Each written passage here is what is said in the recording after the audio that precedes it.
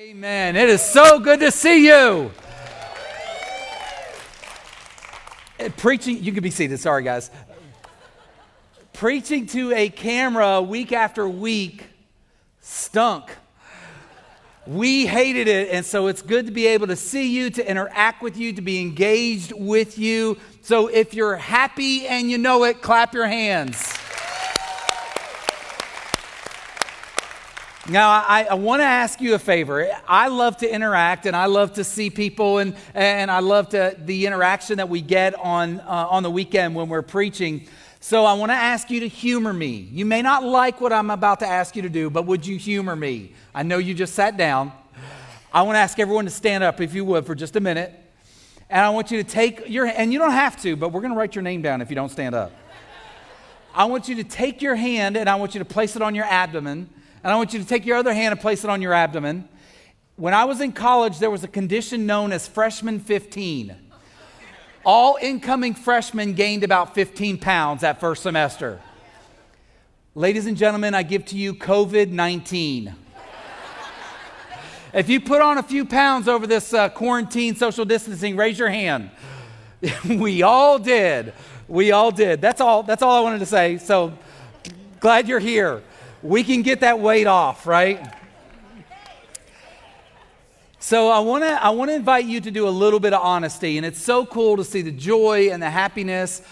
If you are, though, a little bit nervous about being here this morning, would you raise your hand? Just say, hey, yeah, I'm a little bit nervous. Okay, great. There's some hands up. If you're not at all nervous, raise your hand. Yeah, it's crazy. We live in the craziest city in the world. So it's so good to see you guys here. And if you're watching online, if you're there at your house right now, we just want to say God bless you and thank you for joining us. We are here together and we're worshiping together. And so we're glad that you're there. We're glad that you're tuned in. And we can't wait to see what God wants to do in and through us. Today, our passage of scripture is from Luke chapter 13, verses 10 through 17. We are continuing in our sermon series called Impossible. And I invite you to use one of the Bibles. If you don't have a Bible, I invite you to use one of the disinfected Bibles underneath the seat in front of you. And as always, if you don't have a Bible, please take that Bible home with you. Especially if you use it today, please take your Bible home with you. I'm just kidding. We believe that if we read God's word and apply God's word, God will show up and God will change our lives. And we love life change here. So incredible to see over the last 10 weeks, 40 baptisms, 40 people. Hey, I love it. See, the reality is we can't stop God. We can't stop God from showing up and showing off. We can't stop God from changing lives. And so even though we said, okay, social distancing, we can't worship together, God said, I'm going to keep changing lives. And it's so cool and so neat to see. The message today is about a woman who was miserable. And it's not because of her husband. She was miserable because of pain that she was experiencing. And I think that you would agree, I'm a Generation Xer. We don't like categories. I don't like people saying categorically, this is who you are. But the reality is we all fall into one or two of two categories. First category is those who have been hurt, those who have experienced hurt. Maybe it's through something that was done to you. Maybe it's through your past. Maybe it's through a bad marriage. Maybe it's through a spouse. Maybe it's through your children. We've all experienced some degree of hurt. And the other category that we all fall into is those who will be hurt. We all have gone through hurt or we're going to experience hurt. Whether it's a pain caused by COVID-19, whether it's a diagnosis, whether it's a job loss, whether it's rioting right now. And to all of our snowbird friends that are there in Minnesota and in other cities across the United States and you're watching us, we want you to know we love you. We are praying for you. And we pray that God would bless you and protect you and keep you strong and healthy. So whether or not you've experienced divorce, financial, the reality is financial loss, we've all experienced hurt in our lives or we are going to experience hurt in our lives. So today I want us to take a look and answer this question for you or for those around you who are hurting and walking through a difficult season. And the question is this: why is there hope for those who are hurting? Why is there hope for those who are hurting? Why do we say to a friend or a loved one or a family member, hang on, it's going to get better? Why do we offer hope to those who have experienced a miscarriage and say to them, well, the timing didn't work out, hang on, there's light at the end of the tunnel? Why is there hope for somebody who has lost their job? Why is there hope for those whose marriage is on the brink of divorce? Why do we offer hope for those who have received a terrible medical diagnosis? Why should those who are hurting, those who are operating in crisis mode, hold out for hope? Well, we're going to read together this passage of Scripture and we're going to find out why. So let's read together Luke chapter 13, beginning at verse 10. Now he was teaching in one of the synagogues on the Sabbath, and behold, there was a woman who had a disabling spirit for 18 years. She was bent over and she could not fully straighten herself. When Jesus saw her, he called her over and said to her, "Woman, you are freed from your disability." And he laid his hands on her, and immediately she was made straight and she glorified God. But the ruler of the synagogue, indignant because Jesus had healed on the Sabbath, said to the people, "There are 6 days in which work ought to be done. Come on those days and be healed, and not on the Sabbath day." Then the Lord answered him, "You hypocrites, does not each of you on the Sabbath untie his ox or his donkey from the manger and lead it away to water it? And ought not this woman, a daughter of Abraham, who Satan bound for 18 years, be loosed from this bond on the Sabbath day?" And as he said these things, all his adversaries were put to shame, and all the people rejoiced at all the glorious things that were done by him. Now, this woman physically was miserable. Do you guys hear that ringing? Am I the only one? So, guys in the tech booth, there's a lot of ringing up here, so I don't know what I need to do to fix that. Maybe it's my ear. For 18 years, this woman had experienced a tremendous amount of pain. Now, there's a spinal disease that this woman most likely had that causes a person to be bent over. And in the initial phases of this spinal disease, what happens is there's some pain in the back, and a person with this condition finds that they don't feel the pain when they lean forward a little bit. And so as they grow or as they age, it becomes progressively worse.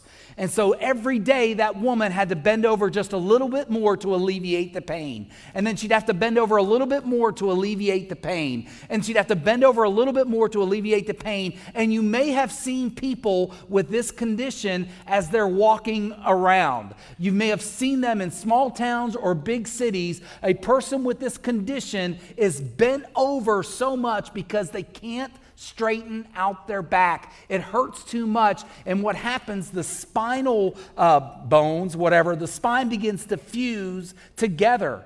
And so whether they're sleeping, whether they're walking, whatever it is, the only way that they can alleviate the back pain is by bending over more and more. And this woman did it so much for 18 years that the Bible describes her as being nearly bent in half. Day after day, this woman wrestled with that back pain. It impacted her sleep. It impacted the way she walked. She could not pick up her children, her grandchildren. She could not work. Just out of curiosity, how many of you have experienced back pain in your life? It's terrible, isn't it? Raise your hand if you've ever had pain in the back. Okay, raise your hand if you're sitting beside a pain in the back.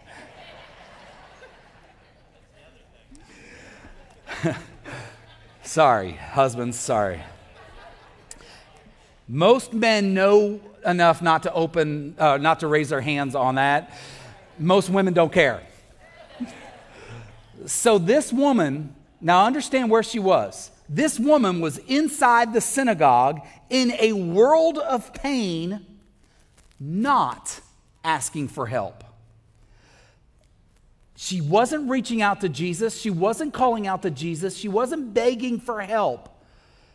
This illustrates that the first reason why hurting people can have hope is because Jesus notices hurting people. See, Jesus notices hurting people. In verse 12, when Jesus saw her, he noticed her and he called out to her. She did not reach out to him. She did not beg to be healed. And we know that throughout Scripture, there are miracles that Jesus worked in people's lives where we have like the blind beggar Bartimaeus who's yelling, "Son of David, have mercy on me." Where the lepers are standing on the side of the road and they're calling out to Jesus to heal them. This woman said nothing. She wasn't calling out. She wasn't complaining. She wasn't whining. She said nothing. And guess what? He noticed her anyway. He reached out to her, and that's because Jesus notices and cares for people who are hurting. In New Testament times, the women, lepers, prostitutes, tax collectors, widows, they were the most oppressed. They were the most ignored. They were the most hopeless of all people. Yet those are the very type of people that Jesus spent time ministering to throughout the Gospels. I remember as a kid, if I really wanted to hurt my mom's feelings, I'd look at her and I'd say something like, "You don't really care about me." Have you ever said that? You remember saying that to your mom or dad? Raise your hand if you ever remember saying, "You don't care about me." Oh, you guys are just good people. I don't know. I was just a sinner. Well, maybe you said in your heart, when you're walking through a world of hurt, maybe you said in your heart, "God doesn't even care for me." From this passage of Scripture, I want you to understand God does care for you. He cares about your feelings. He cares about the stress that you feel, the anxiety that you wrestle with. He cares about the depression that keeps surging back, trying to steal your joy. If you've lost your job, if you've been diagnosed with a disease, if you are feeling abandoned, if you're feeling forgotten about, if you're feeling lonely, God notices you. God notices the hurting. God notices those who feel trapped, who feel isolated, who feel left out, who are scared, who are anxious, and who are overwhelmed. God notices you because He loves you. Now, here's the interesting thing that followers of Jesus have got to come to grips with. Just because we're a follower of Jesus doesn't mean we get a pass to the hurt around us. It doesn't mean that everything is going to be okay once we become a follower of Jesus, that we're never going to experience marital pain, that we're never going to experience hurt, that we're never going to become addicted to something other than God's Word. Followers of Jesus are still going to get the bad diagnosis. Followers of Jesus are still going to lose their jobs. Followers of Jesus are still going to feel lonely, and they're still going to feel isolated, and they're still going to feel hurt at times. So it's important for us to remember as followers of Jesus that God still loves us. And think about this. Before you became a follower of Jesus, Jesus died on the cross for you. God demonstrates His love for you in this: while you were yet a sinner, Christ died for you. And if Christ was willing to die for you, if God was willing to send His Son to die for you, now that you are a born-again child of God, you can be sure that God notices your hurt now, and He cares for you, and He loves you. But my question for you is this: God notices hurting people. Do you? Do you notice those who are hurting around you? Do you care enough to ask the single mom a few houses down if you can help her out? Do you care enough about the person that's in a terrible financial situation to offer to make a car payment or to buy groceries for them? Do you notice the hurting people who are around you? Do you notice the car pulled off to the side of the road? And do you care enough to pull over to offer a phone call or a bottle of water, or if there's something that you can do or a place that you can take them? Because Jesus does. Jesus notices those who are hurting around you, and Jesus is not going to show up physically and take care of them, that's our responsibility. That's what we do. We are followers of Jesus, and if we notice people who are hurting, we notice them so that we can help them. We notice them so that we can bring hope to them. We notice them so that we can serve them somehow, getting out of our comfort zone or making our comfort zone bigger and serving and helping those who are hurting around us. So I ask you this, the next time you see somebody hurting, will you help them? Will you step in and do what God wants you to do? Now, the second reason those who are hurting can have hope is found in verse 13. And it's this: Jesus has the power to restore hurting people. See, this woman did not only have a physical disease, but this woman was being spiritually oppressed. This woman was experiencing demonic oppression. Surely, during the course of 18 years of walking through this physical pain and spiritual oppression, most likely this woman was ready to call it quits. This woman was ready to throw in the towel. This woman was ready maybe to walk to a cliff and toddle off of it. This woman was ready to step into a front of a team of galloping horses. But for some reason, for 18 years of spiritual oppression, for 18 years of physical pain becoming smaller and smaller and smaller in the world's eyes and in her own mental state, for some reason she endured. For some reason she endured through the sleepless nights. She endured with every step on her way to the market. She endured with every step on the way to the synagogue. She clenched her teeth and she endured through the loneliness, the emptiness, and the isolation. So what does that mean for those in this room who are hurting or those who will experience hurt? Here's what it means. Never, ever give up. Never, ever stop losing hope. No matter what type of problem, no matter what type of hurt, no matter what type of bondage you may be facing, you can be restored. See, if you are physically sick, Jesus can heal you. If your marriage is troubled, God is able to restore it. If your personal life is a mess, He can repair it. If you are struggling with an addiction to alcohol, drugs, or pornography, Jesus is able to set you free from that bondage. See, there is not one thing beyond the power of what my God can do. There's not one problem that you are going to face. There's not one addiction that you're going to face. There's not one hurt that you're going to face that my God cannot bring healing, that He can't restore hope, and there's nothing He can't do. I mean, God is able to restore. See, over the last couple of months, we've seen in our Impossible series the things that Jesus can do which are impossible. First, he blessed the fishermen financially by allowing them to catch in that large haul of fish. He healed the man that had the withered hand.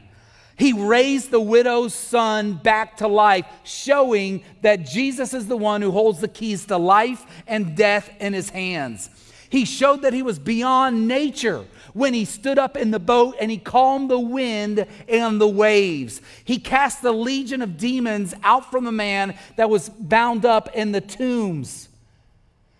Jesus demonstrated through our Impossible series that He has power over physical sickness. He has power over spiritual bondage. He has power over nature. God is able to restore your life. See, some followers of Jesus no longer pray for healing. Some followers of Jesus have given up hope. They don't think that God will heal them. There are followers of Jesus today whose marriages are failing, and they don't live with a real expectation that Jesus can restore their marriage because they think it's just too late. See, there are followers of Jesus who are struggling with substance abuse. They've given up seeking to get clean because the power for one more hit is just too strong, and they've given up hope, and they're still trying to follow Jesus. Don't let that be you. See, if your faith is really in Jesus, then your faith is in also His power to restore your life. That they're not separated. Jesus and miracles are one and the same. God is able to work. God is able to restore hope. Jesus has the power to restore hurting people. And as we transition to that final reason why people should not lose hope, I want to ask you to help me out just a little bit more, okay? Again, just humor me. Just be honest. I'm not going to ask you to stand up. Put your hand on your friend's belly. No, I'm just kidding. The worst thing you could ever ask somebody to do. Raise your hand if you've ever asked a question like this, that goes something like this. Why is God putting me through this? See, I think we've all asked that in some way, somehow. Well, why did God give me this disease? Why did God take my spouse? Why is God breaking my family apart? Why did God create COVID-19? Why is God allowing the riots that are happening across the country to continue? See, often people make this generic assumption that God is behind all the hurt and all the pain that we experience in life. And we chalk it up as that, I guess God's just got some mysterious plan behind it all. If God's the one that causes the hurt, is there really any hope left? How can we place our hope in God if God's the one that caused the hurt and pain to begin with? Remember this, God is the source of hope, not hurt. Look at what Jesus said in verse 16. I love it. When people start to clap, I'm like, come on, come on. God is a source of hope, not hurt. Look at what Jesus said in verse 16. When he was beginning to get criticized by the Pharisees and the Sadducees, he clearly says, Satan, not God, has kept this woman bound for 18 long years. In verse 11, Luke also says that an evil spirit caused this woman's physical condition. See, the devil is the one that brought the pain. The devil is the one that introduced sorrow and suffering into the world. Now, Adam and Eve sinned, but it was Satan that brought it to them. Satan is the one that brought the temptation in, and that is why the entire world broke. Okay? When God created the world, he said, it's all good. He looked around and said, this is good. This is great. Satan might be behind what causes the hurt, but God is so powerful and God is so loving, he can take what Satan intended for evil and use it for good. He can take the bad and turn it and use it for good. Romans 8:28 is a powerful promise of Scripture that I want to encourage you. If you're young in your faith, or if you're just starting out, or if you're seasoned in your faith, please memorize Romans 8:28. And we know that for those who love God, all things work together for good, for those who are called according to his purpose. Need some help? I want you to say all things. All things. Say work together for good. Work together for good. Now live like you believe it. See, if we lived like we believed it, we wouldn't complain. Amen.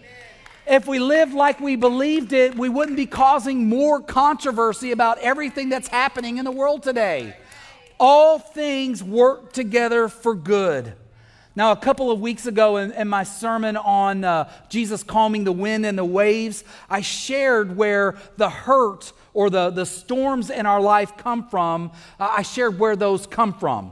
See, we experience hurt and brokenness through three ways. Number one, because we live in a broken world. Two, because we're all sinners and we're all making dumb mistakes. We create our own storm. And third, because we have an enemy, the devil, that hates our guts. He hates God and he hates followers of God. And so those are the three main ways hurt is introduced to our lives. But it doesn't come from God. God is for you. God is for us. And if God is for us, does it matter what comes against us? See, that is why he takes what is designed to hurt and creates hope. He takes what is designed to hurt us. He takes what is designed to oppress us. He takes what is designed to destroy us, and God gives us hope. Just like he turned the water into wine. Just like he healed the man with the withered hand. Just like he healed this woman. He takes what is designed to hurt and gives hope to his followers. See, we have reason to hope because Jesus is greater than COVID-19. We have reason to hope because Jesus is greater than any disease. Jesus is greater than any cancer. Jesus is greater than the economy. Jesus is greater than fear. He's greater than depression. He is greater than all our problems. And he notices your hurt right now. He sees you right now just like he saw that woman in the synagogue. He sees what's hurting you in your life. He cares for you and he wants to help you. See, that's the kind of loving Heavenly Father that we have. That's the kind of loving Heavenly Father that we follow as a follower of Jesus. He wants to restore you. Maybe you've not yet become a follower of Jesus. Maybe you've not yet surrendered your life to Jesus. He wants to restore your life. He wants to restore the life that you could have had, but because of sin, we were separated from God. He wants to restore your life as though you never sinned. He wants to forgive you. He wants to give you hope. He wants to bring healing to you. And if you are interested in becoming a follower of Jesus, our prayer team is going to be down here at the front at the close of our service. They would love to pray with you. They would love to guide you into a personal relationship with Jesus Christ.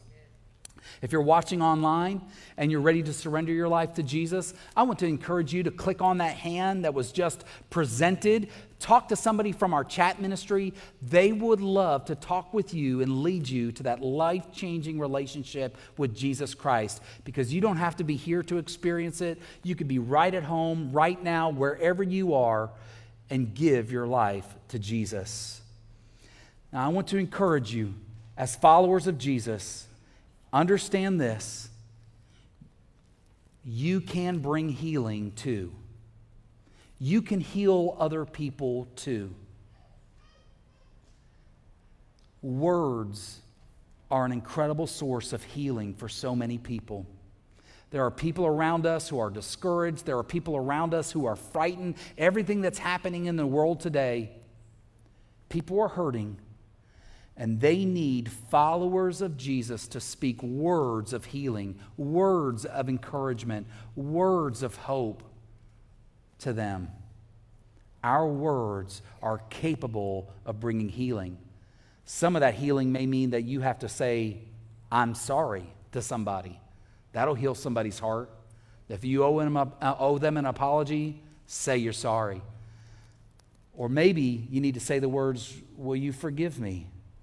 Or maybe you need to say the words, "I forgive you." But your words have the ability to heal others. Notice those around you who are hurting. Notice those around you in pain and do something about it. That is what our God wants us to do. Let's pray together. Lord, we love you. Thank you, Jesus, that you are that God who restores. You are the God who brings healing. You are the God that we have placed our hope in. Thank you, Jesus, for showing up, for changing our lives. And now, Lord, we praise you. We thank you for the work that you're doing. We thank you for the 40-plus baptisms that we've seen of life change that's occurred over the last 10 weeks. And we thank you, God, that you never stop working in our lives. So, Lord, we love you and we commit the rest of this time to you. It's in the name of Jesus that we pray. And all God's people said,